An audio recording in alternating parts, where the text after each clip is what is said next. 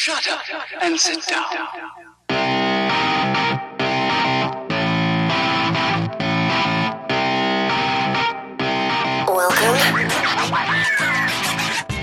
Welcome back to In the Context of Empire. This is your host, Matt McKenna.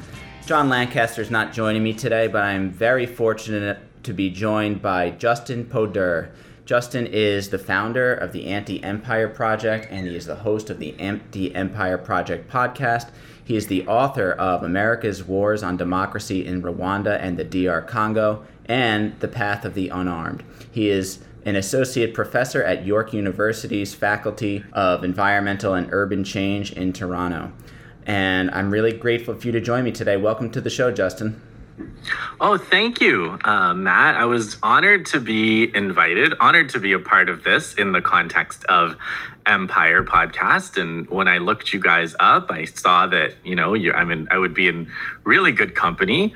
And I really like what you guys are doing. So it's very much my pleasure to be part of this project of yours. Yeah, the admiration is mutual, and I'm a big fan of your podcast as well. And we'll get into some of the work that I've seen you put out, and it's really great stuff, though. And I do feel like we're pulling on similar threads here. So Let's get into it. But before we even do that, can you tell us a little bit about your background, specifically with regards to how did you develop such an interest in anti-imperialism? And I guess we could extend that to anti-war and generally more left-wing politics. I grew up in Toronto. My parents are from Kerala, India. Kerala is a state in India, small state for Indian standards, which means like 30 million people live there. It's, traditionally, historically, they're often elect communist governments in Kerala. So they have, pretty high literacy rates and pretty good healthcare outcomes, despite not being the richest province richest state in terms of per capita GDP. So there's like a paradox where lots of people from Kerala who are called Malayalis, they actually leave and they work because they've been educated in Kerala, but there's not a lot of ways to make a lot of money in Kerala. So they travel mainly to the Gulf, like to Saudi Arabia, Qatar, Kuwait, Abu Dhabi, places like that, and send money back. And that's kind of like the economic engine is educated exports. So my parents came to Canada in the 70s. And, I suppose my father went to school at the university that I work at now. So I didn't go to this. He went to a school at York, and York University is this huge university, but it's got a reputation because it's got like 50,000 students, but a lot of the students are people who were the first in their family to go to university. It's like the whole point of York was to try to create a university education for people who otherwise wouldn't be able to have one. And, my dad was already fairly educated because he came from Kerala via Germany, but that was the kind of the promise of York. And a lot of the students, a lot of the professors in the 70s were actually people fleeing the draft, right? A lot of professors in Canada are like draft dodgers from the Vietnam era who didn't want to go and fight in Vietnam, and they often had anti-war interests. So I think some of the stuff he learned in class, some of the stuff he was reading, I remember seeing on his bookshelf when I was growing up in the 80s, like a book called The Pillage of the Third World. And, I think I just absorbed a lot of that just from that background. When I was starting university, in my first year in 1995, I went to the library and I was just really interested in reading what I didn't know what I wanted to read, but I knew I wanted to learn about the world, right? So I was wandering through the shelves of what professors had put on reserve for their classes. And I came across this book called Deterring Democracy by Noam Chomsky. And I was like, deterring democracy? What the hell is that? What does that mean? Who would deter democracy, right? So then I picked that up, and it was one of those things, I was, you picture 19 or 20, I guess I was 20 years old or something. And I just, I had the freedom because, I was living with my parents, but the university is an hour away by bus and subway. And I like sat in the library until it closed almost. And I was just reading, and I came home super late and then I did it again. And then so Chomsky was like really important for me when I was, basically becoming a young adult. So then I just read everything that he wrote. And then I tried to find where what he was doing now. And the internet was fairly new, right? It was like, 95, 96, 97, 98. Those were my undergraduate years. And I discovered this Z magazine, Z-Net, which he mentioned in this lecture that I found on the internet. And then I started volunteering with it. I just approached them, and Z-Net is an interesting story too, or Z magazine, because it's like founded by students of Chomsky's from MIT in the 60s. So they were like anti-war movement leaders from the 60s in Boston that went on to create South End Press publishers and then Z Magazine. And so I started volunteering with them and learned how to do some HTML stuff and started around 1998. And then from then for the next, 10 or 12 years, I was, doing various things with and for Z and Z Magazine. So I was always kind of close to that project. The founder of Z is now running a podcast too. It's called Revolution Z, which I would recommend. It's Michael Albert's Revolution Z. He's had Chomsky on at least once. So I guess, if you want to look, I guess I would say my background as far as like working on this stuff and reading about it and writing about it has been basically working with and through Z. So I have a pretty strong American connection in that sense, because Z is like an American left. There were the whole time in Toronto, there are some pretty cool left-wing and anti-war organizing that went on and that I was plugged into during the movement against the war in Iraq in 2003, which was big, and the war on terror, the so-called war on terror since 2001. But I was always primarily connected to it through Z, through working on ZNet. So that's where it all began. That's really interesting. And you, like many people, have been inspired by Noam Chomsky, myself included.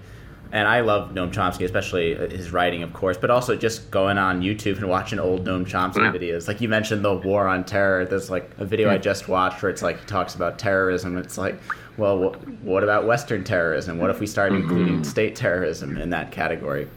Exactly. And unfortunately, Chomsky seems to get more crap from a lot of people on the left these days, and I think he deserves. Come on, the guy's 92 years old. He grew up, his entire adulthood was basically the Cold War, and people are saying he's not left wing enough, which fine, but like acknowledge his contributions. He's paid his dues, When I'll criticize him when I've done as much as he's done. Before we move on again, something I'll have to have you back on to talk about, because we certainly don't have time today with all the stuff we got to cover, but Kerala is a really interesting place, and I've heard, now you've talked about it, Vijay Prashad has talked about it quite a bit, and that is such an interesting socialist or communist experiment within India, the much larger, not communist to say the least, country. And I'd love to get your opinion on that at a future date. Yeah, I mean, that's the limitation, of what Kerala is able to do is, they're working in a context where they're definitely not support. And in fact, constitutionally, I always make this point, India has the constitutional power to oust a state government. I don't think you have that in the US. I don't know if it's ever, I don't think they have it in Canada either, but the president can basically just say this government is out and we're going to rule this state directly under so-called president's rule. So, and that's happened multiple times in Kerala when the communists were elected, including the very first time the communists were elected in the 50s. So, yeah, it's not an easy context by any means. Right, and you correct me if I'm wrong, it's also the only Christian-dominated area of India, or at least with a significant Christian minority? Yeah, it's got a significant minority, but it's still majority Hindu. There's about as many Christians as there are Muslims, actually. I think last time I looked, it was like 60% Hindu, 20% Christian, 20% Muslim. But it is it's a different kind of it's got a different history, right? Because it's a port. The port of Cochin is like kind of part of that Indian Ocean economy. It's like Chinese traders, Western traders. So there's like a Jewish synagogue there from the 12th century or something, and there's Christians going back. Some Christians in Kerala say that they became Christian when one of Jesus's apostles came, St. Thomas the Apostle. So they don't claim to be converts from the Portuguese colonial times. They claim to be like original Christians. It's a fascinating history. Yeah, it is. And so moving us forward you have this great project, the Anti-Empire Project, along with the corresponding podcast. Can you tell us a little bit about that? The origins of the project, the origins of the podcast. What kind of content do you put out? What kind of message are you hoping people take out of that project? Yeah, so in fact, it's another thing that started with Z. So when blogs started becoming cool around 2000, early 2000s, 2002, 3, 4, Michael Albert said, we've got to do a bunch of blogs for Z. So what do you want your blog to be called? And I didn't know. And I was like, Michael himself had this cool book called Stop the Killing Train. And it was this image where he said, if everyone who died of starvation and preventable disease, every year, instead of, being buried, was just piled onto trains, the train would stretch around the world within, a few years, and it would go to the moon and back within 10 years. It was just this very disturbing image of the scale of, mortality because of imperialism and capitalism. And war. And so I was like, just call it the Killing Train. I'll just run the Killing Train blog for Z. And then I don't know, most of the bloggers stopped blogging. And it was like, I'll just spin it off and run it on my own website. And then out of the Z context, the name kind of stopped making sense. So then I had to come up with a new name. And it was sort of like lots of candidates, but ultimately I was trying to figure out what it was that I do, the thing that made the most sense was to say, it's the anti-empire. It's an anti-empire project. And the reason I didn't want to call it anti-imperialism because I wanted to specify that I am talking about one empire. I'm not talking about, this phenomenon of imperialism that Lenin described in the 1910s 1900s of different imperial powers. I wanted to emphasize that this is a kind of a unipolar system. This is a single empire, and what I'm trying to do is point out the propaganda of this empire, and that's what it's about mainly. There's lots of talking about anything political or economic is talking about the empire, really, which is why you guys are in the context. You're talking in the context of empire. Yeah, but I guess if I were to say what's the difference between a project like the Socialist Project, which we have a really good group in Toronto called the Socialist Project, and they put out stuff. It's much bigger than me, and they put out what they call the Bullet. And they have all these different educational initiatives. And so it's and I respect that a lot, but I think I would emphasize the propaganda aspect of the empire more than probably someone who's looking at the mechanisms of unequal exchange or looking at it from a political economy perspective, which I do that too. And I'm getting more and more into that. But even there, when I do it, I kind of try to take up propaganda, look at economics as propaganda, or look at history or economic history and the propaganda aspects of it. Well, looking at propaganda, that's very Chomsky-esque, to say the least. Yeah, exactly.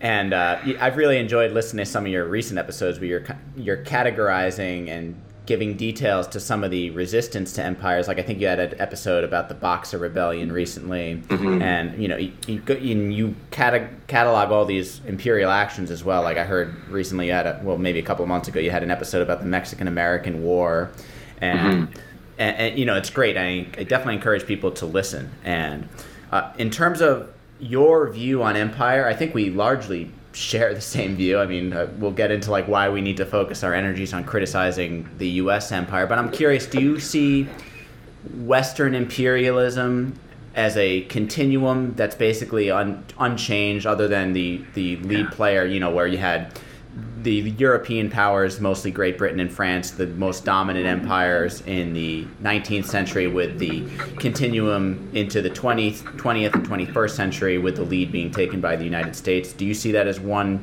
kind of long strand of Western imperialism?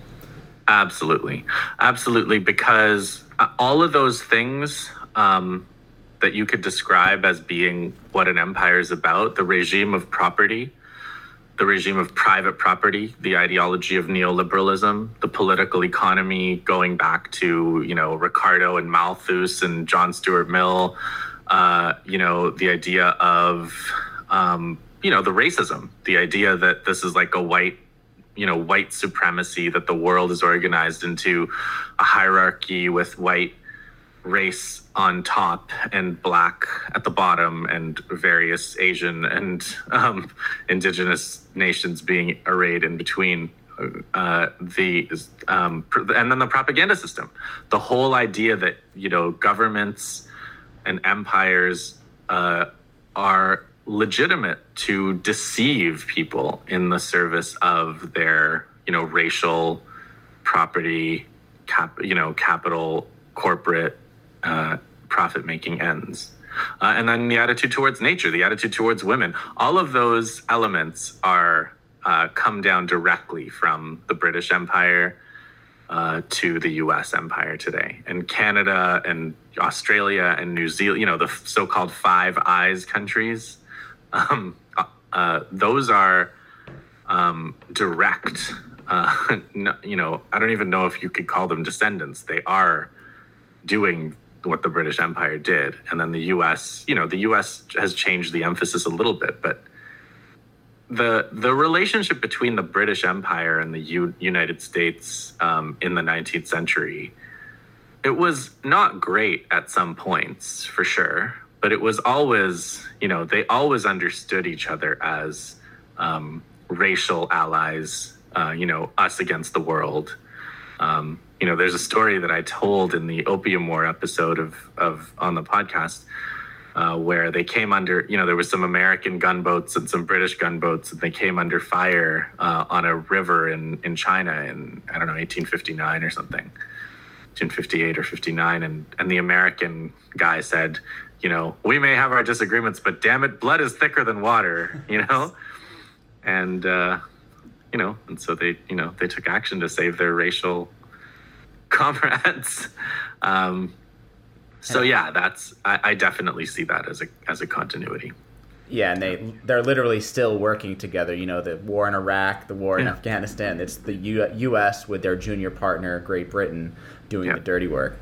Yeah. So you mentioned race, and I'll be quick on this, but because I've mentioned this before in the podcast, the reason we started this project, it's the blog and the podcast, was because John and I were attending a lot of the George Floyd protests last spring, and we were reading up on it, and then we both kind of collectively said, why are we not including a conversation about imperialism here? Because as you said, imperialism, specifically American and British imperialism, cannot occur without a racist element. I mean, what's more racist than deciding that these people who are predominantly non-white around the world are not fit to make decisions for themselves? And I did feel like that I wasn't hearing a lot of that. People are going out and they're buying that book White Fragility. People are talking about race and police brutality, but there was very little conversation about capitalism and imperialism. Exactly. And white fragility, it's really bad in the end, because it makes it seem like it's some kind of psychological problem located in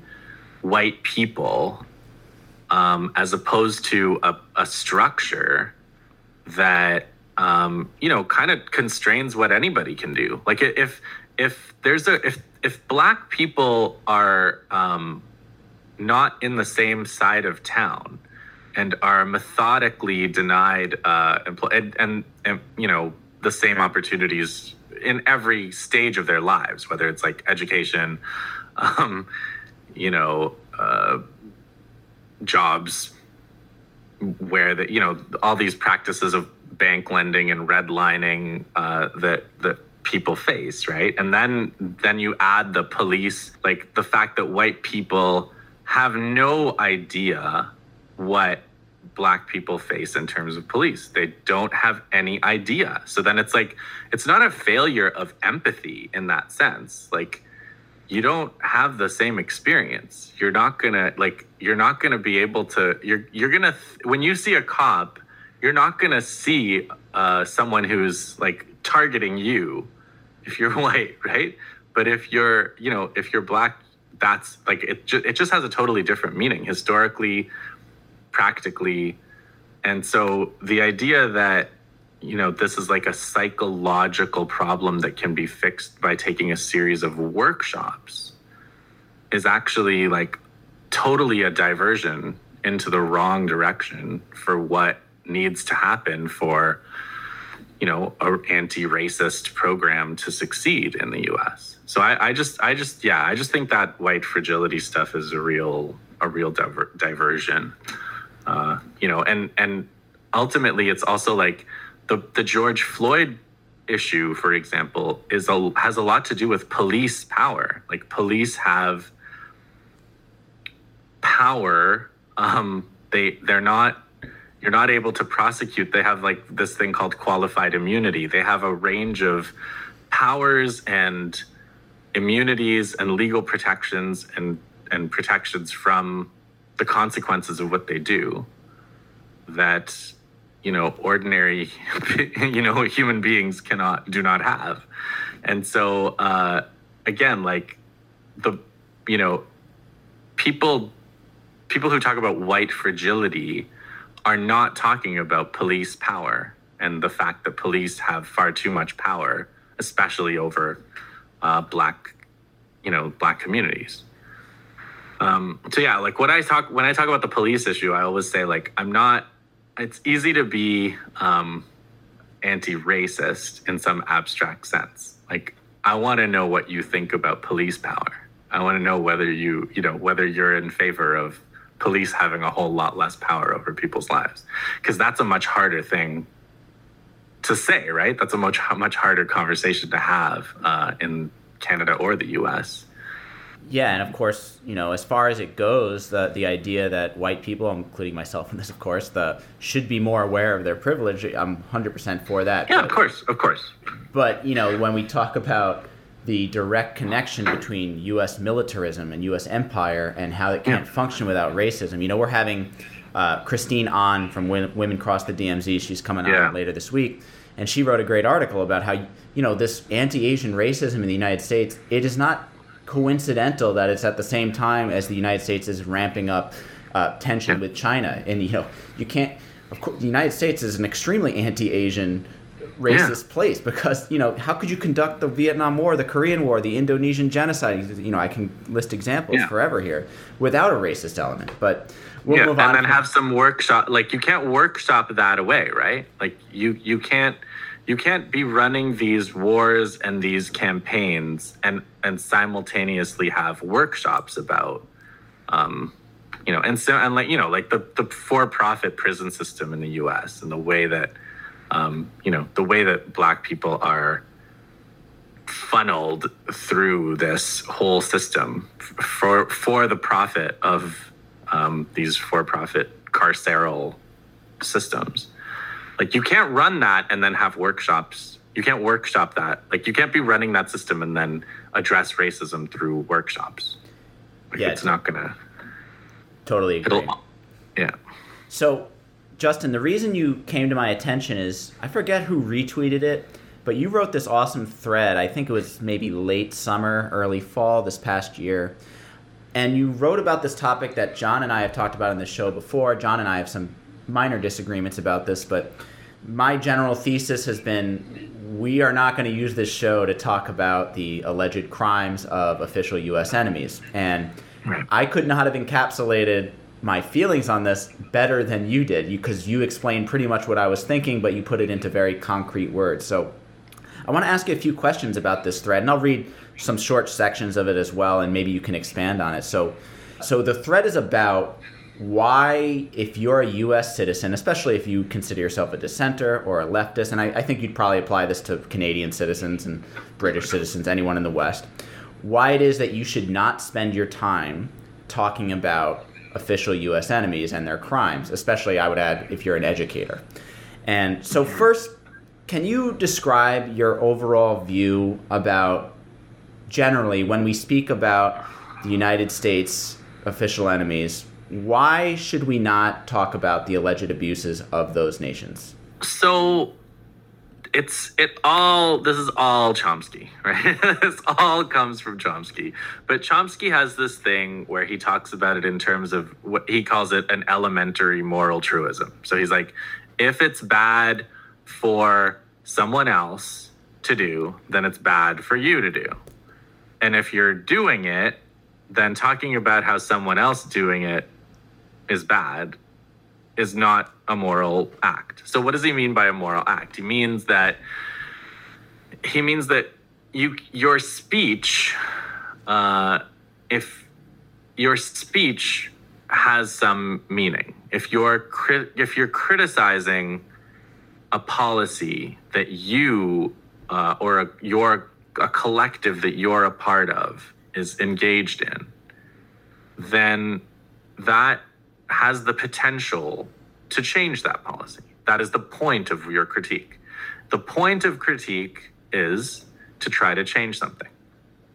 So if I'm in a group and I criticize something this group is doing that I'm a part of, then I'm trying to start a conversation about, hey, let's stop doing this. If I'm a part of a group and I criticize something that happened in the distant past that was done by some other group, that's being done by some other group now, well, that speech that I have might have some effect in the world, but it's not going to have the effect of trying to get my group to stop that bad thing that we're doing. So this is all fairly abstract, right? But it easily maps onto everything that's going on today in terms of propaganda. So right now there's China is committing genocide in Xinjiang. Okay, so that's the claim.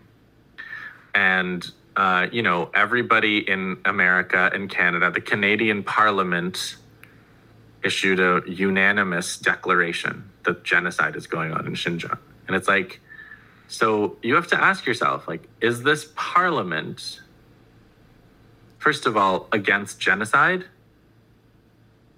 There's lots of evidence that it's not. I mean, this Parliament has declared war on, the Northwest, the Métis in the Northwest in the 19th century and sent troops and massacred people. This Parliament has run a policy of starvation of Indigenous nations, again, in the late 19th century, when they were starving Indigenous nations in Northwestern Canada in the 1870s. The Conservative Party that was doing the starvation was criticized by the Liberal Party for spending too much on feeding the Indigenous nations that they were starving. And the Canadian Prime Minister at the time, John A. Macdonald, who's on our money and of whom there are statues everywhere, John A. Macdonald said, don't worry, we are spending as little as possible by keeping the Indians on the edge of starvation. So this country got to where it is because of genocide. This country supports the blockade against Venezuela. This country is selling billions of dollars in weaponry to Saudi Arabia, which is blockading Yemen, massacring, civilians through bombing, starving people to death in Which Yemen. You could argue is genocide. And we've had people on the show have said, Shireen Al-Adimi said that when she was on our show. Yeah. Yeah, I would certainly argue that's genocide. This country is an unconditional supporter of Israel, which is blockading Gaza, practicing vaccine apartheid.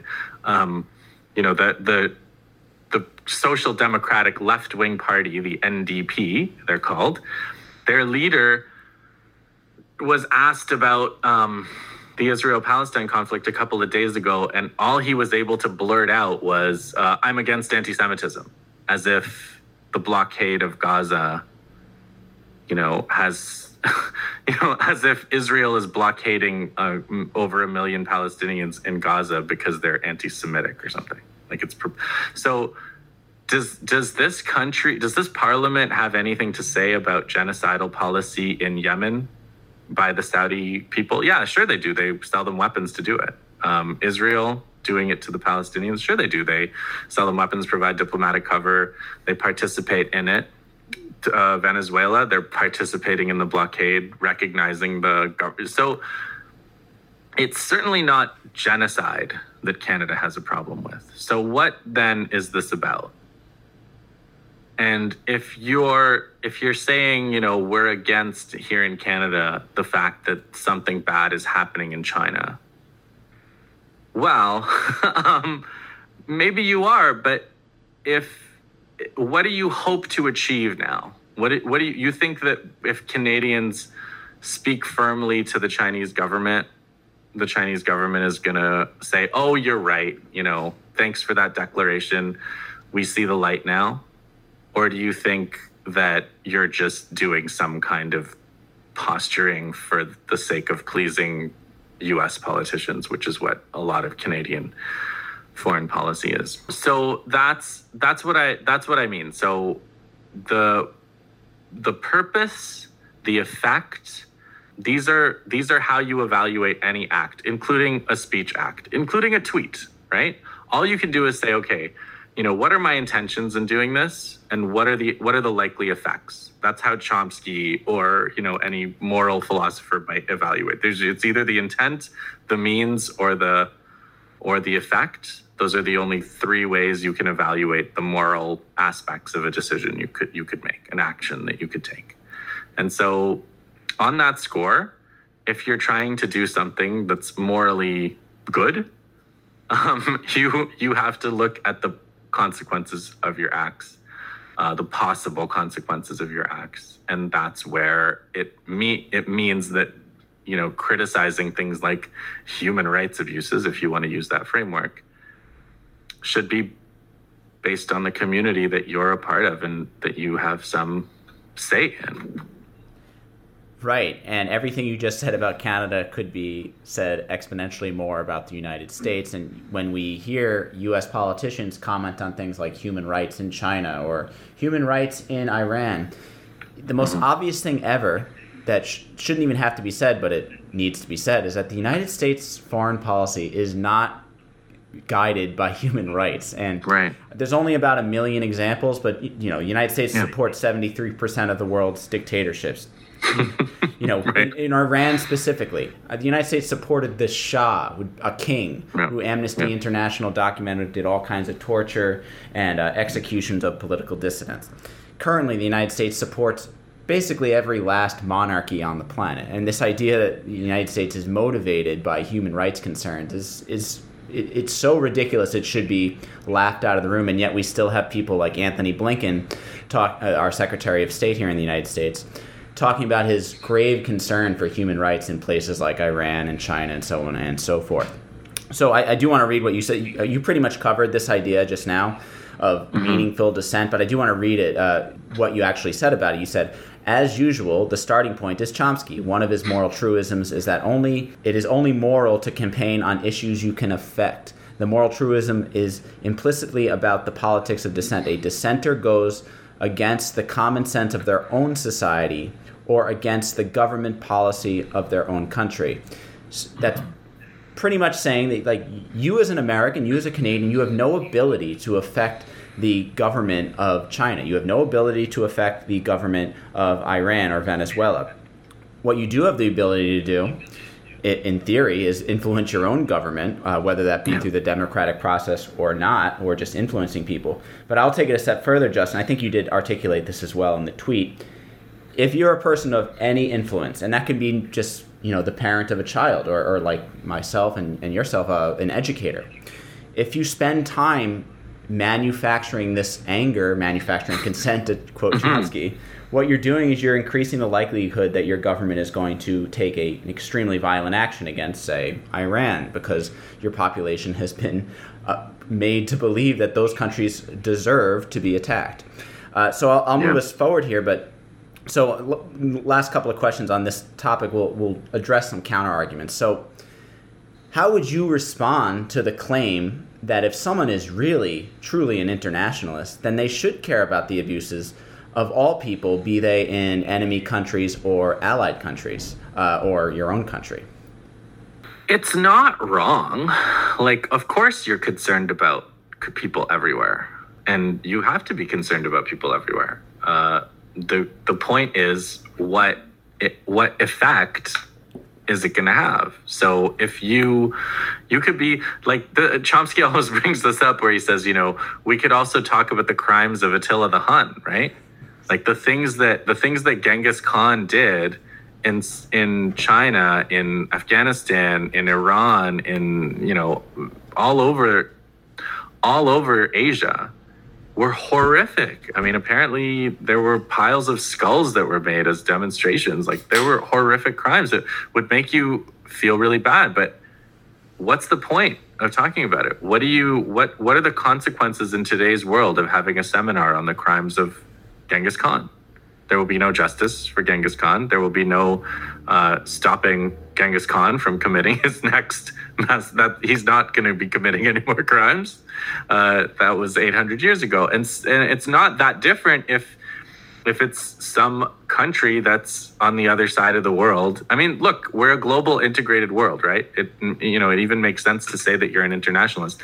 The coincidence is that you seem to be only concerned about crimes in countries that are targeted by the U.S. Why is that?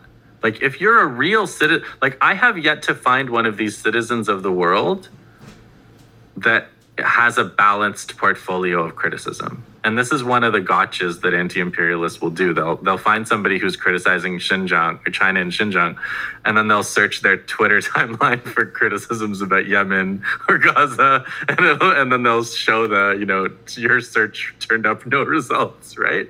So if you're one of these internationalists that's really, truly, a citizen of the world, I want to see how, I suppose you should have, by population, maybe 2/3 of your criticism should be of China, I don't know, 1/5 should be of the US.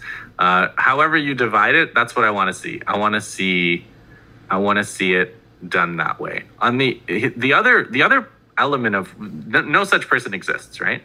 And there's a reason no such person exists. The reason that no such person exists is because the sources of information for your opinions that you have found, your truly internationalist opinions, are being driven and steered in the direction that the U.S. wants you to go. So I have never met a balanced portfolio internationalist dissenter, and such a dissenter couldn't exist because there is no balanced portfolio of information that you could construct that's not already polluted by propaganda. So like the Associated Press, Reuters, and then the major media houses of the world on which every other media in the world depend, those are also imperialist propaganda. Like, those are also, even when there are good reporters, even when they're doing their best to be fair and objective, they are, they're going to end up writing about imperial priorities. So you can't. Oh, and there's one more. Well, there's yet another point.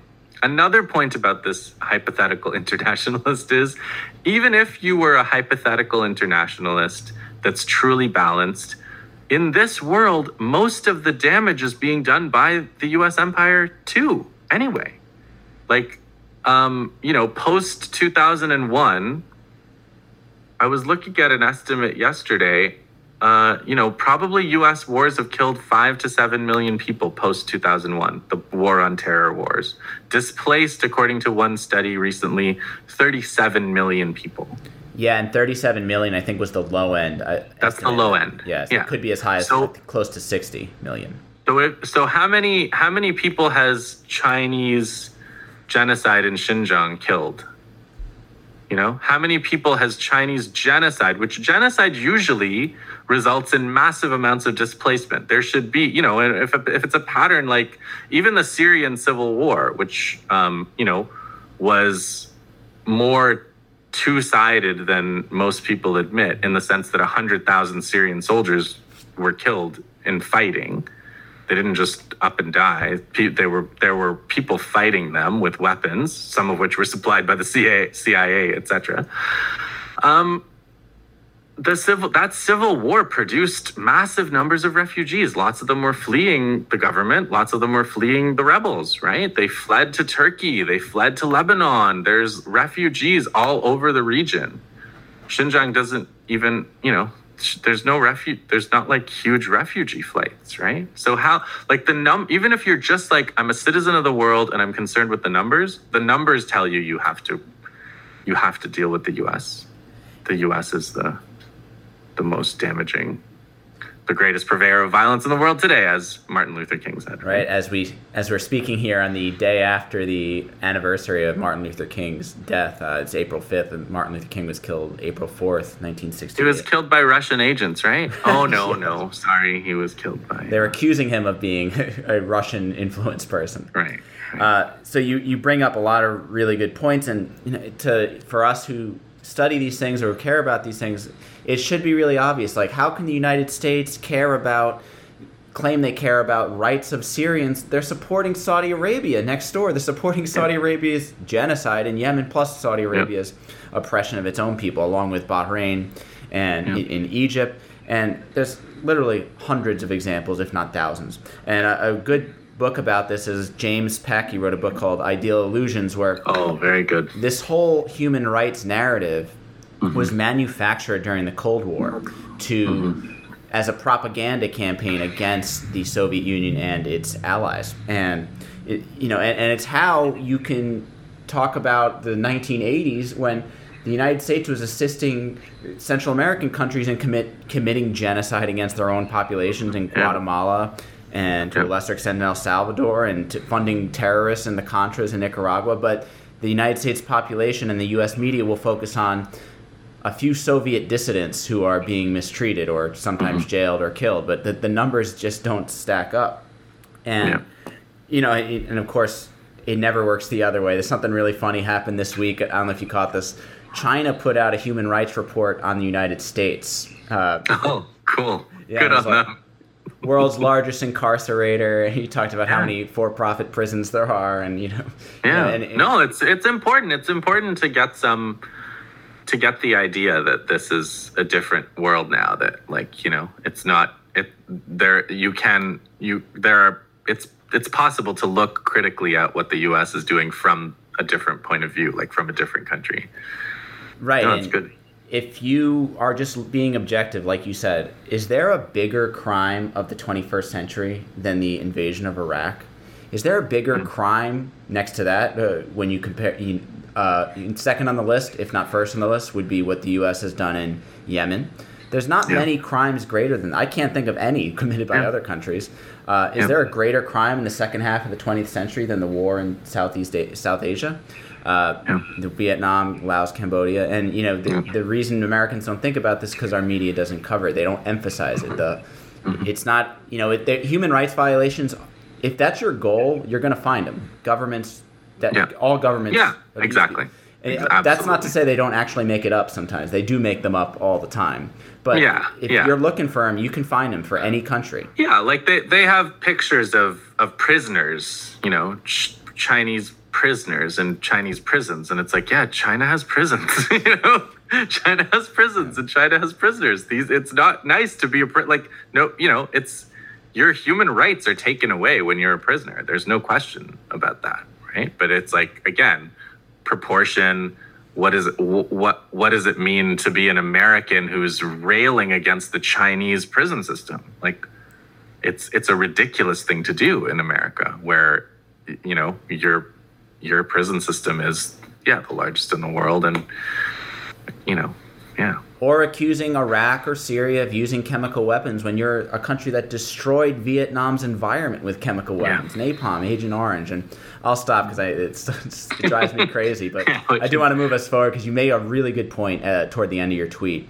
So you make this interesting point in your thread where you remind the alleged self-proclaimed anti-imperialist or dissenter that if they can identify that we live in a world wherein the balance of power is overwhelmingly shifted in the favor of the U.S. and the West more broadly, then they should also predict logically that there's also a disparity in the ability to project propaganda between, say, the United States and Venezuela, Syria, etc.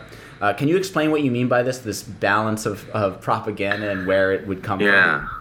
Yeah, in fact, that particular thought came from when I was studying the Congo, actually, the 1960s so-called Congo crisis, when I think it was a book I was reading called The Assassination of Patrice Lumumba, which is a very good book by a guy named Ludo de Witte, Dewitte. And he was just talking about like how at one point when Lumumba and the other guy, Kasavubu, ousted each other. They both declared, you know, you're no longer the president. Lumumba as prime minister said, you're no longer the president. Kasavubu as president said, you're no longer the prime minister to Lumumba. And so Kasavubu had, you know, the entire Belgian apparatus at his disposal. You know, so he was able to telegraph and radio and had secretaries and whatever else he needed. And Lumumba, De Witte says that at one point Lumumba was typing up his own memos.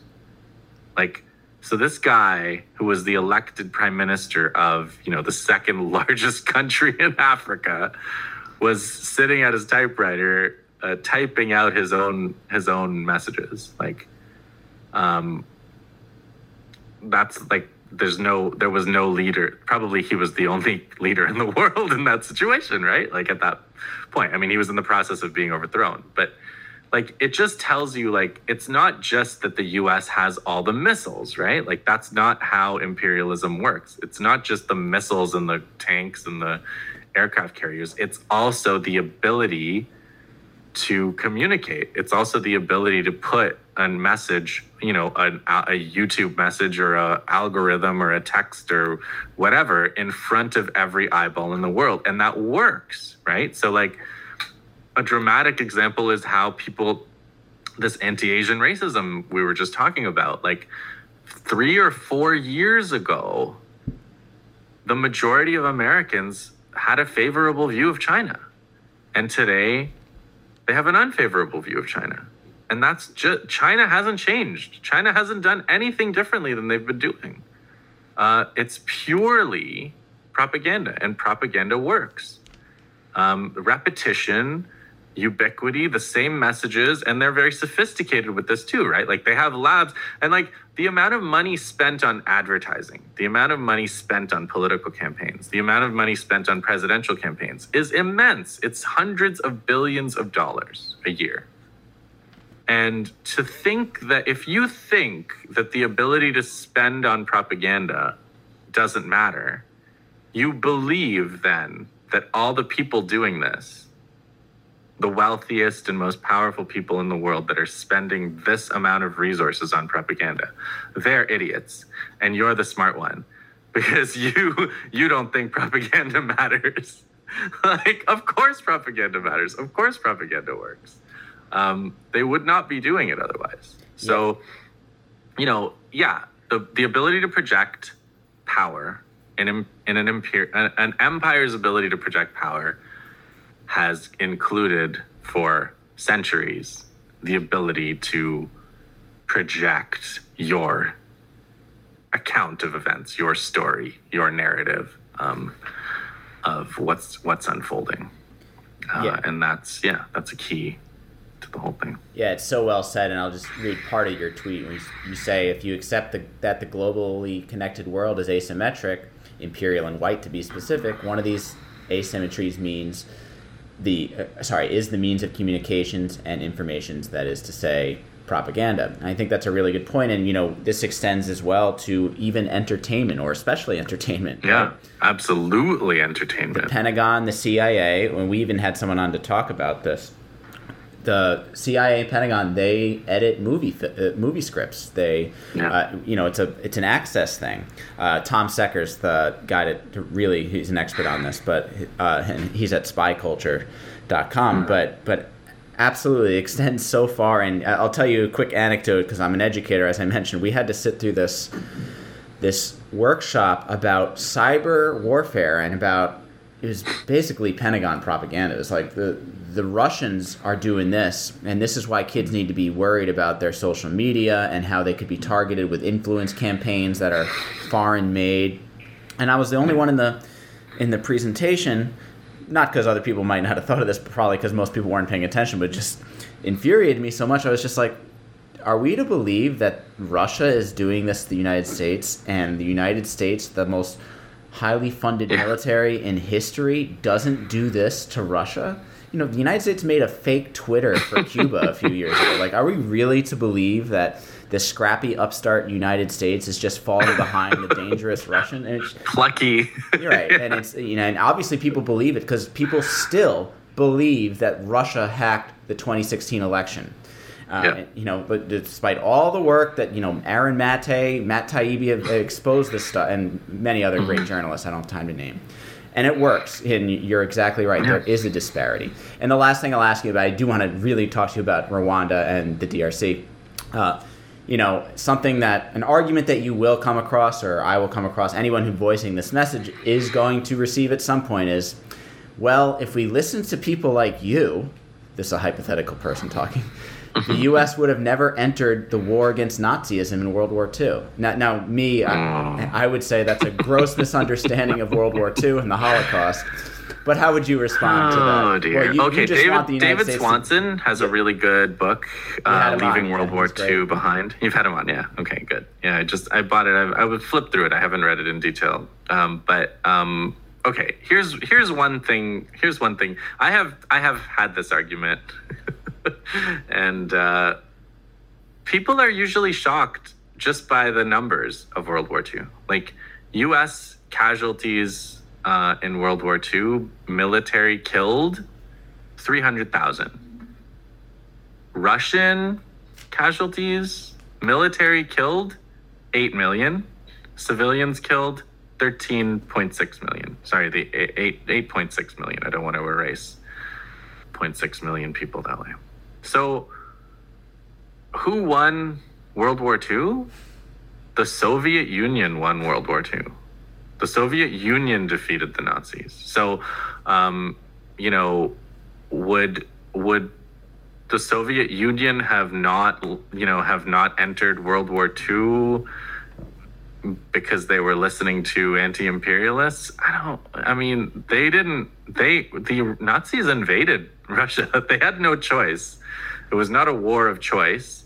Most of what the U.S. did in World War II was fighting in the West, fighting in Japan, fighting against Japan in the Pacific.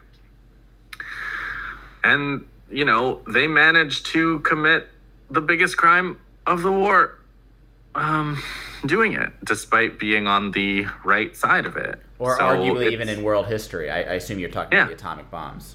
Yeah, exactly. Dropping the atomic bombs. So, World War II, unfortunately, does not, doesn't really go... Arguments about World War II that are based on history don't really go so well for imperialists, honestly. It's just the history doesn't play in that favor. And, then there's like books like The Coming of the American Behemoth or Hitler's American Model that show all the connections ideologically between like how much the Nazis were influenced by the scientific racism and the apartheid practices that were practiced in the U.S. The book Hitler's American Model, it actually says that some of the U.S. laws, when the Nazis sat down to write the Nuremberg laws, they thought some of the U.S. laws were too extreme for them. Like they were like, we can't apply the one drop rule. That's ridiculous. That'll never work in Germany. Yeah, it requires an incredible amount of just ignoring the prior to World War II period where U.S. corporations supported the Nazis, IBM, right up through the war itself and the Holocaust itself. And you're absolutely right. Ironically, I'm teaching World War II currently to my students. We're on spring break now, but we'll finish when we get back. But we open it up with United States is not an anti-fascist country. If anything, you can isolate that 4-year period maybe and say, well, all right, well, they fought fascists then, but both before World War II and after World War II, the United States had no problem supporting fascism, including official NATO members. Portugal was a fascist state until the 1970s.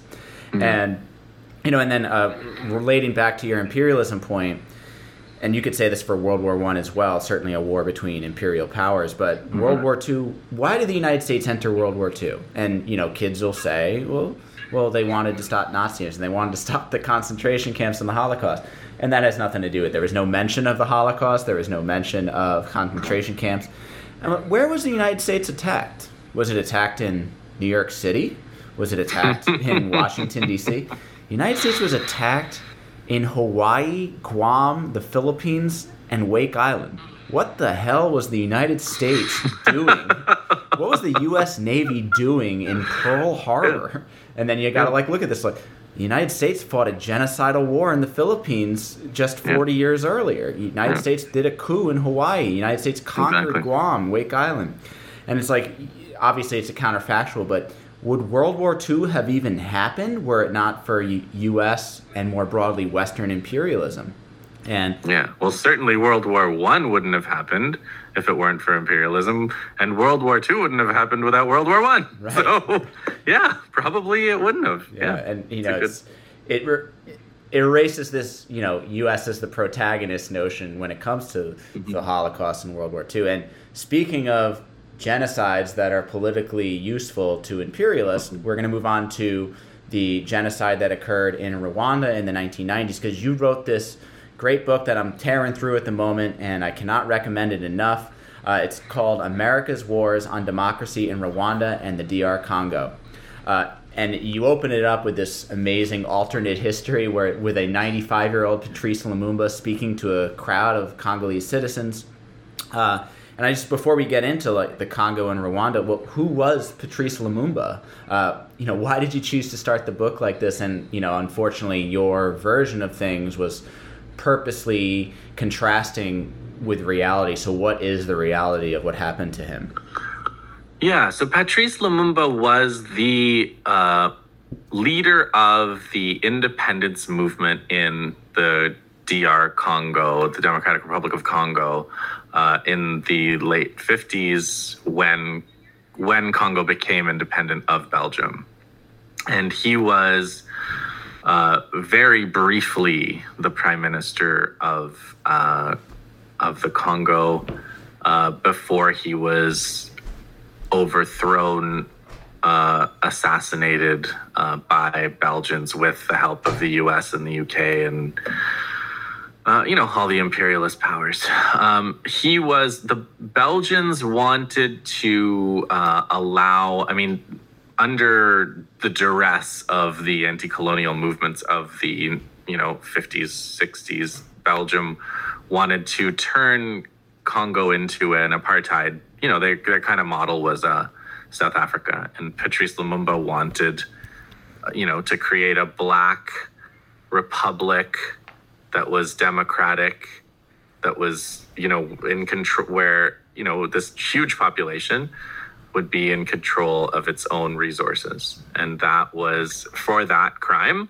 the United States organized and orchestrated his overthrow. at the highest levels of U.S. decision making through their CIA agent, Lawrence Devlin, but through their allies, the Belgians and the British, with bigger colonial footprints there. So Lumumba, had he been allowed to live, had he not been assassinated, I believe that, the Congo and the history of Africa would have been completely different. And all of those differences are what I lay out in his speech that I imagined him making in the book, in the opening chapter. And then I go on in the book to show what actually happened after his death. And just the reason that I started it that way was I originally wanted the book to explain what happened in the Congo War from 1996 to 2003, and I hadn't found a good explanation of what the U.S. footprint was in that war. But then I had to go back to the Rwanda genocide, and then I had to go back to the war in Uganda, and then I had to go back to what had been going on in the Congo with Mobutu, and then I had to go back further to how Mobutu got put in place, and it went all the way back to independence and Lumumba. And I kind of realized that story had to be told as one story from Lumumba to the present. Yeah, I really like that you started the book like that. And I also really thought it was interesting the use of this dynamic you have put together, that many well-intentioned people use this thing that you call the traumatized narrative. And that's to say, people will tend to explain the often horrific issues that exist on the African continent today, and they'll blame, partly justifiably, but you would say incompletely, it sounds like, they blame European colonialism, the Berlin Conference, the horrific, violent, mass-murdering, genocidal colonization of Africa in the 19th century. Yeah. But you offer, and I'm not through the book yet, but it seems like your thesis is that is a very incomplete narrative, and it exonerates some of the most culpable players in this situation. Can you explain why you say that's incomplete? Yeah, so it's a lot like a lot of liberal arguments today, in the sense that the answer is that liberals can give there is they say, well, we need to forget about the past. And when you think about it, it's like, the truth is, this is not the past. We're not talking about the past. The issue in the DRC and in Rwanda is an ongoing issue. It's not colonialism, it's neocolonialism. It's what's going on right now. It's like the DRC does not have sovereignty right now. For that matter, the people of Rwanda also don't have a lot of meaningful say in what happens. And that's because of the US. It's not because of, the Belgians. It's not because the people of, so like the idea with the traumatized Africa is, the Belgians, they were so mean to the Congolese that it screwed up the Congolese minds, and the Congolese can't govern themselves now. So ultimately, however you get to that point, the conclusion is always that Africans can't govern themselves. Like therefore, we have to run Africa for them. So however you get there, I don't really care anymore, because I'm in favor of sovereignty. I believe in national sovereignty for these countries.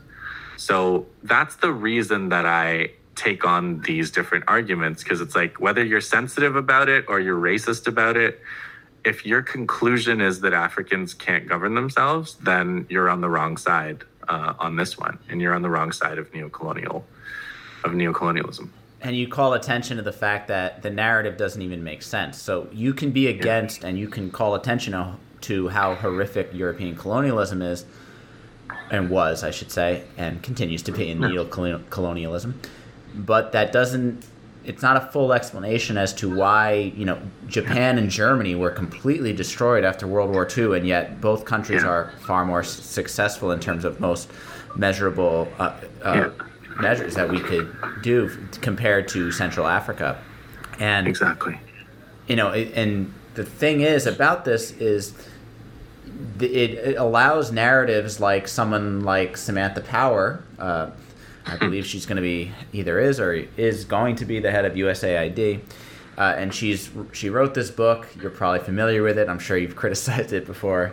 It's called, she has two that are just Problem from Hell. Yeah, Problem from Hell, and her other one is The Education of an Idealist. I have not read either of them. I've mostly just read criticisms of them. But I think I know her thesis, basically, is that the United States in the Rwandan genocide sat back and did nothing. And therefore, the lesson is that the United States needs to confront problems like human rights violations up to genocide with its military. So the United States needs to violently confront people who are going to be committing genocide. So I know this is a sensitive topic, but I think it's important to discuss because, like the Holocaust, the U.S. has developed this fictional narrative about Rwanda where the worst thing you can say about the U.S. is that it sat by and did nothing. They failed to act. And as a genocide was committed by the Hutus, an ethnic group, against the other ethnic group, the Tutsis. And of course, the lesson is that from now on, the United States needs to get involved whenever the threat of genocide is occurring. But the whole basis, the whole foundation of that, from what I've read from you and from some other people, is that the whole foundation of that is flawed. It's a bad understanding of the Rwandan genocide. So can you complete the story for us? Who is Paul Kagame? What does Samantha Power not understand about the Rwandan genocide? Give us a little more I think context Samantha Power understands quite a lot, by the way. It's not her problem. I doubt her problem is understanding. But here's the thing. The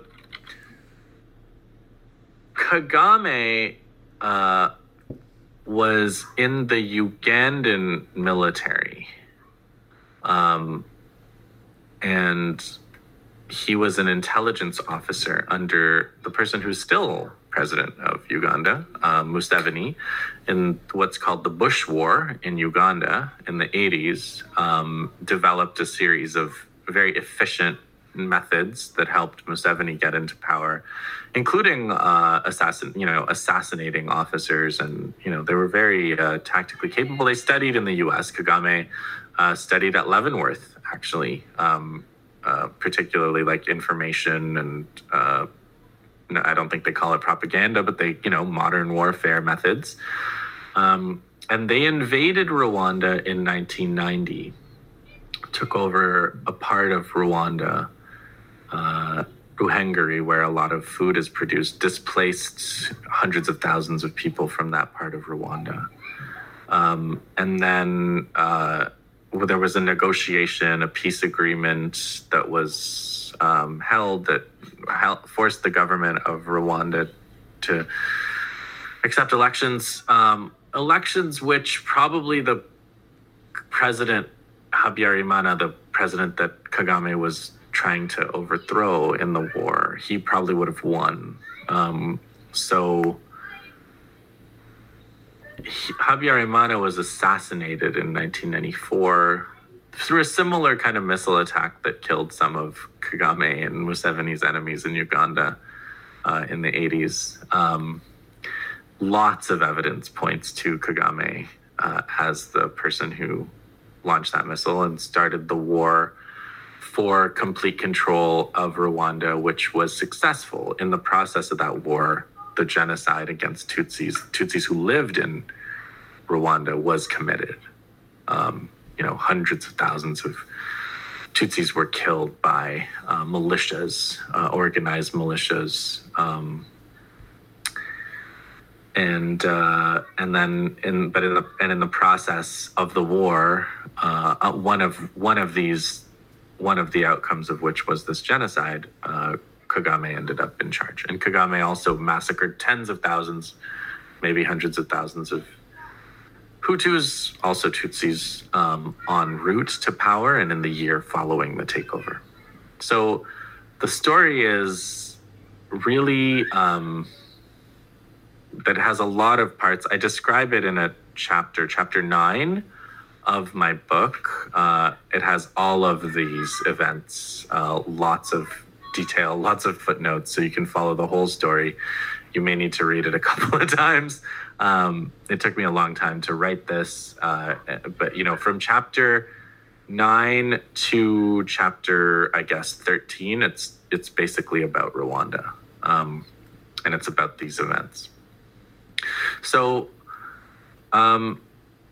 the whole time, that whole process, from the invasion via Uganda to the arming in Uganda to the organization of the so-called Rwandan Patriotic Front to intelligence, satellite information, the United States was backing Kagame to the hilt. And so was the United Nations through a Canadian officer, Romeo Dallaire, who was in charge of the Rwandan mission at the time. So the U.S. very much intervened. The U.S. did what the U.S. does in many, many, many cases, which is they provide intelligence, support, diplomatic cover, all of these suite of services for their chosen ground force. The U.S. doesn't often like to field armies anymore to do things, but they do like to have ground forces to actually do the invading and occupying of countries. So, why the U.S. did it, there are specific reasons, but, if you consider that the U.S. believes that it owns the world and likes to be in control of everything everywhere, that's basically the simplest explanation. There are specific geopolitical reasons and so on, political reasons in terms of what was going on in Africa at the time with movements for more multi-party representation and democratic representation. But that's the situation. So it has absolutely nothing to do with a failure to intervene. It has everything to do with the nature of the intervention, the characters on behalf of whom the U.S. intervened, and what those actors did, and what their enemies did. And Kagame had a battle plan. One last word on the genocide. Kagame had a battle plan that involved a fairly methodical encirclement of the capital city, Kigali. And they were displacing people along the way. So the Hutu population was fleeing. I mean, the entire population was fleeing. The population was fleeing ahead of Kagame's army. During that time, the Rwandan government, which ended up, in fleeing also in the face of Kagame's forces, they repeatedly said, if we have a truce, we can actually stop these militias from killing our Tutsi population. And Kagame refused the truce. Why would Kagame do a truce? He was going to win. He was winning the war, right? So the Hutu government, I mean, it wasn't a Hutu government. I shouldn't even say that. That's a propaganda term. The government of Rwanda that was in the process of being overthrown was not they argued that the genocide was happening. The massacres, that amounted to genocide was happening because of a breakdown in their ability to stop these militias. So it wasn't a lot hinges on this question. Was it the government that was doing this, or was it a kind of a chaotic loss of control by the government that resulted in the genocide, right? So if it was a loss of control by the government, then those repeated requests for a truce, the fact that the Rwandan government sent its troops to the front to fight Kagame's forces unsuccessfully over and over again, leads to the conclusion, or provides evidence for the conclusion, that it was more of a breakdown of law and order that led to the genocide than the government centrally organizing a genocide.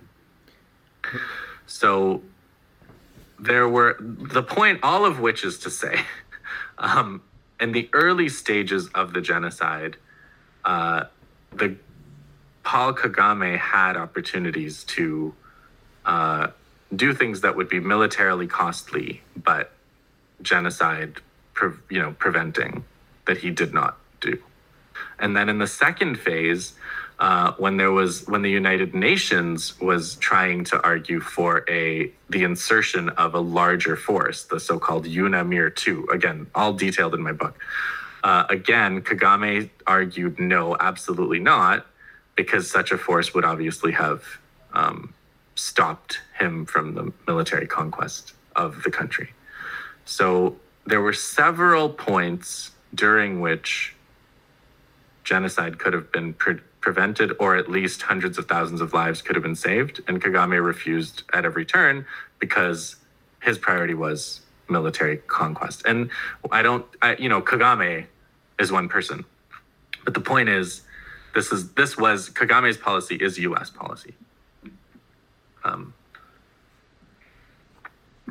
Right. So if I'm understanding this correctly, because I know it's complicated, but what we call the Rwandan genocide, this horrible, tragic event where roughly 800,000 Tutsis were killed, happens in the larger context of a war that was initiated by a U.S. by the U.S. Paul Kagame. Yeah. And in that context, these are ethnic conflicts, and this goes back even to when the Belgians controlled the country. I believe you say that they had traditionally, in a divide and conquer way, elevated the Tutsis in the social hierarchy. And after, of course, we're not going to go with the traumatized narrative, but you can't ignore that the Tutsis had historically been elevated in the social hierarchy. And then in the invasion by Tutsi forces, Paul Kagame, we see the civil war take place starting in 1990 and culminating with the Rwandan, what we call the Rwandan genocide. But of course, to just look at the Rwandan genocide out of context, that's how you arrive at the conclusion that it sounds like you're saying nefariously she arrived at, but that's how people believe Samantha Power's conclusion that the United States' greatest sin was doing nothing, and not that the United States was directly complicit in the events that led to this happening. And as we close out, I'll point people back to another episode we did with Darrell Lee, where he said to us something really instructive. And he said to us, if you just look at the U.S. empire as in the actions of the U.S. military or CIA agents, you're ignoring about 90% of the iceberg. It's typically through, as you said, proxies like Kagame in Uganda and Rwanda and the Congo. Or proxies in Syria or Nicaragua, so on and so forth. So it's this influence over other violent forces around the planet. And so as we close out, I mentioned this before the podcast, but so John and I are both high school educators. We have argued in the past that things like Rwanda, things like the Holocaust are really important to learn about, but the idea that high school curriculums traditionally only focus on those genocides doesn't really do a lot of work in preventing future atrocities, but it's really more of a power-serving, self-congratulatory narrative for children who go to school in the United States. We've argued that schools, if they were really serious about teaching about genocide, we would emphasize the genocides that the United States, and in your case Canada, were directly complicit, i.e. the Native American genocide, the genocide in Indonesia, East Timor, Cambodia, Guatemala, Bangladesh, arguably Yemen now, and Iraq in the 1990s. How do you feel about this? Are we as educators, I'm talking collectively, I'm sure there are great teachers, but are we collectively as educators failing to really educate people about genocide if the focus is primarily on the Holocaust and to a lesser extent the Rwandan genocide? Absolutely. Yeah, I think you're completely right. I think that what I'm realizing, especially going back to the Opium War, the campaign, the so-called mutiny, the Indian Mutiny of 1857, in which the British actually killed millions of Indians. I mean, that was also a genocidal war in 1857 against India by the British imperialists. And what I'm realizing is there always is a humanitarian justification. always, for hundreds and like, imperialism is always humanitarian. When they were doing the so-called scramble for Africa and Leopold was taking over the Congo, they argued that it was an anti-slavery initiative. They said they were going into Africa to stop slavery. That was their whole thing. They were like, we abolished slavery in the early 1800s, and this backward region continues to do this horrible thing, and we're going to have to take over and rule it as a colony to stop slavery. The Opium War, there was a free trade thing, but there was also lots of interest in foot binding and other kinds of backwards practices in India. Of course, they were outlawing sati, which is like a practice where the widow, jumps on, is burned on the funeral pyre with her husband. So these are terrible practices. Chinese and, Asian reformers, lots of Africans were against all of these practices. But the point is, whenever there's imperialism, there's always a humanitarian justification.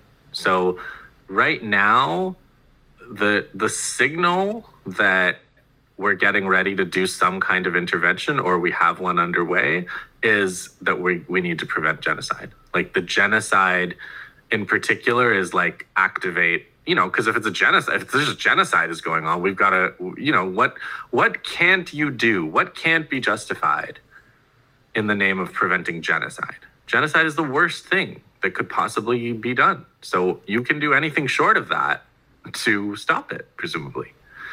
Maybe even, revenge or preemption or whatever. So, so absolutely,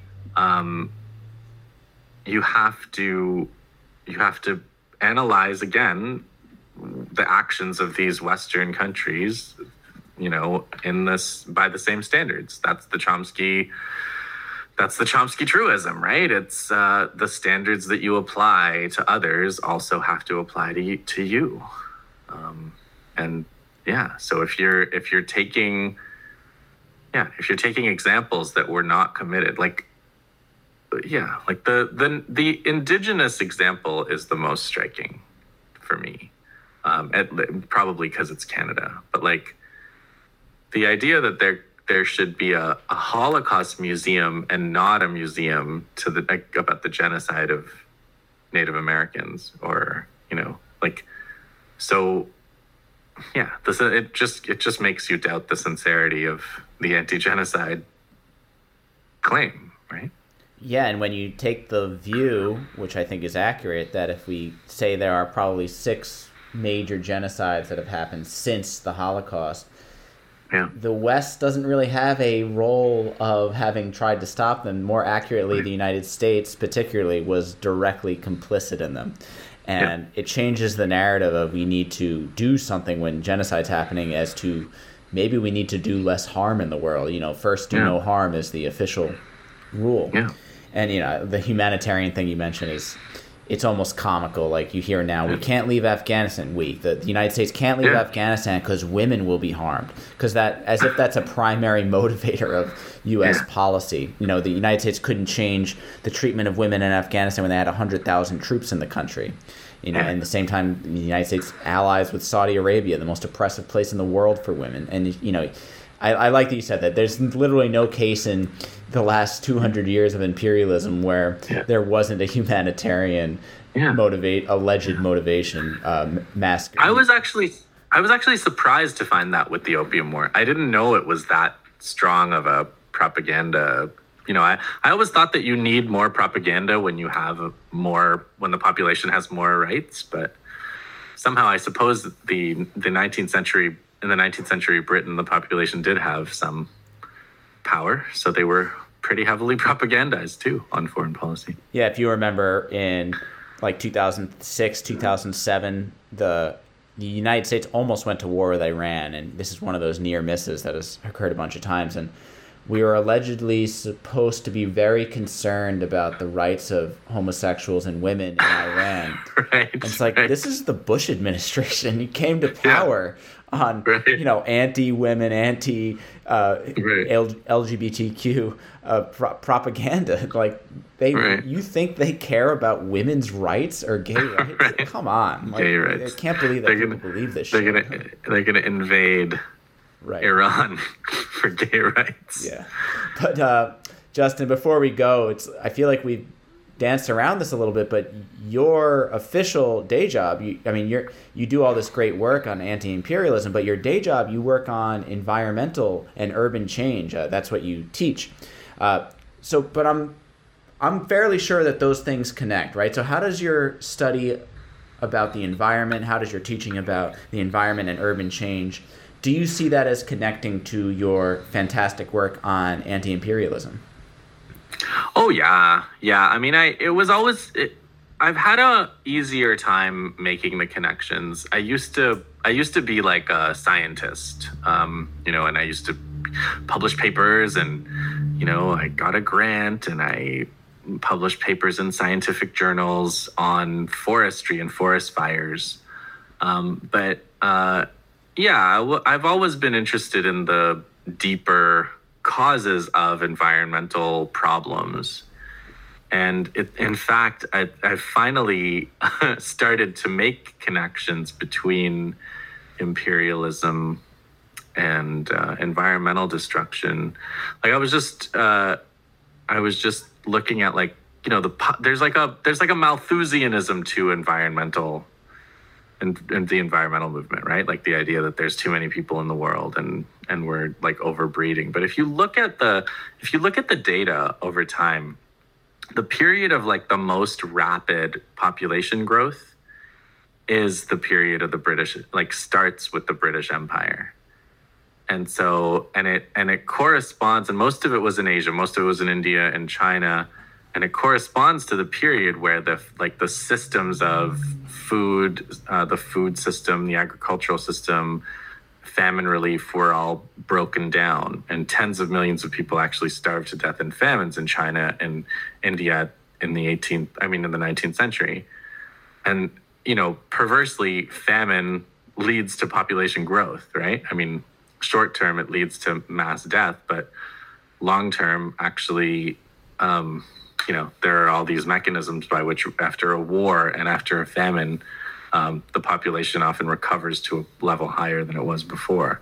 And then there's like the way the food system works globally and the American push towards cheap food. And there's a whole range of things that have to do with imperialism. Same with climate change, right? Like climate change, CO2 emissions, mass extinctions. These all correlate temporally directly with deforestation, with the era of British and American imperialism. So I've been trying to figure out exactly how these things work mechanistically, and I'm increasingly convinced that most of our environmental problems also trace back to imperialism. So. Right, and I think the stat is that something like 80% of carbon emissions come from just 100 corporations. Yes, exactly. Almost entirely Western based.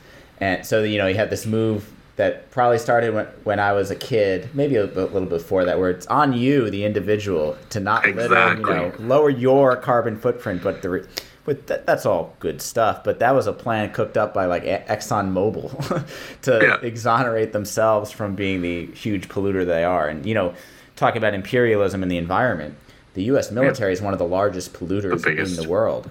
So any conversation about environmentalism or moving toward a renewable energy based world has to involve demilitarization. But Justin, it's been so great to talk to you. I think we're pretty much in agreement about everything, but I want to give you a chance. Is there anything you'd like to plug? Anything you're working on? Where can people find your work? Anything you'd like people to know about? I wrote a novel called Siege Breakers about people breaking the siege. Basically, where Palestinians, with the help of an Israeli defector, break the siege on Gaza. So I wanted to, if you want a little bit of adventure, an action thriller where the Palestinians are the heroes, check it out. Yeah, and also you should definitely check out Justin's podcast, The Anti-Empire Project. You can check out his website too at theantiempireproject.com. Is it .com or .org? No, just go to podor.org. I don't have the URL for Anti-Empire Project. All right, you got it. Just go to my last name, podur.org. We will absolutely put that in the show notes. So that was Justin Podur. He's the author of America's Wars on Democracy in Rwanda and DR Congo. He's also the author of The Path of the Unarmed and also Siege Breakers. And his day job, he's an associate professor at York University's Faculty of Environmental and Urban Change. Justin, thank you so much for coming on the show. Thank you, Matt.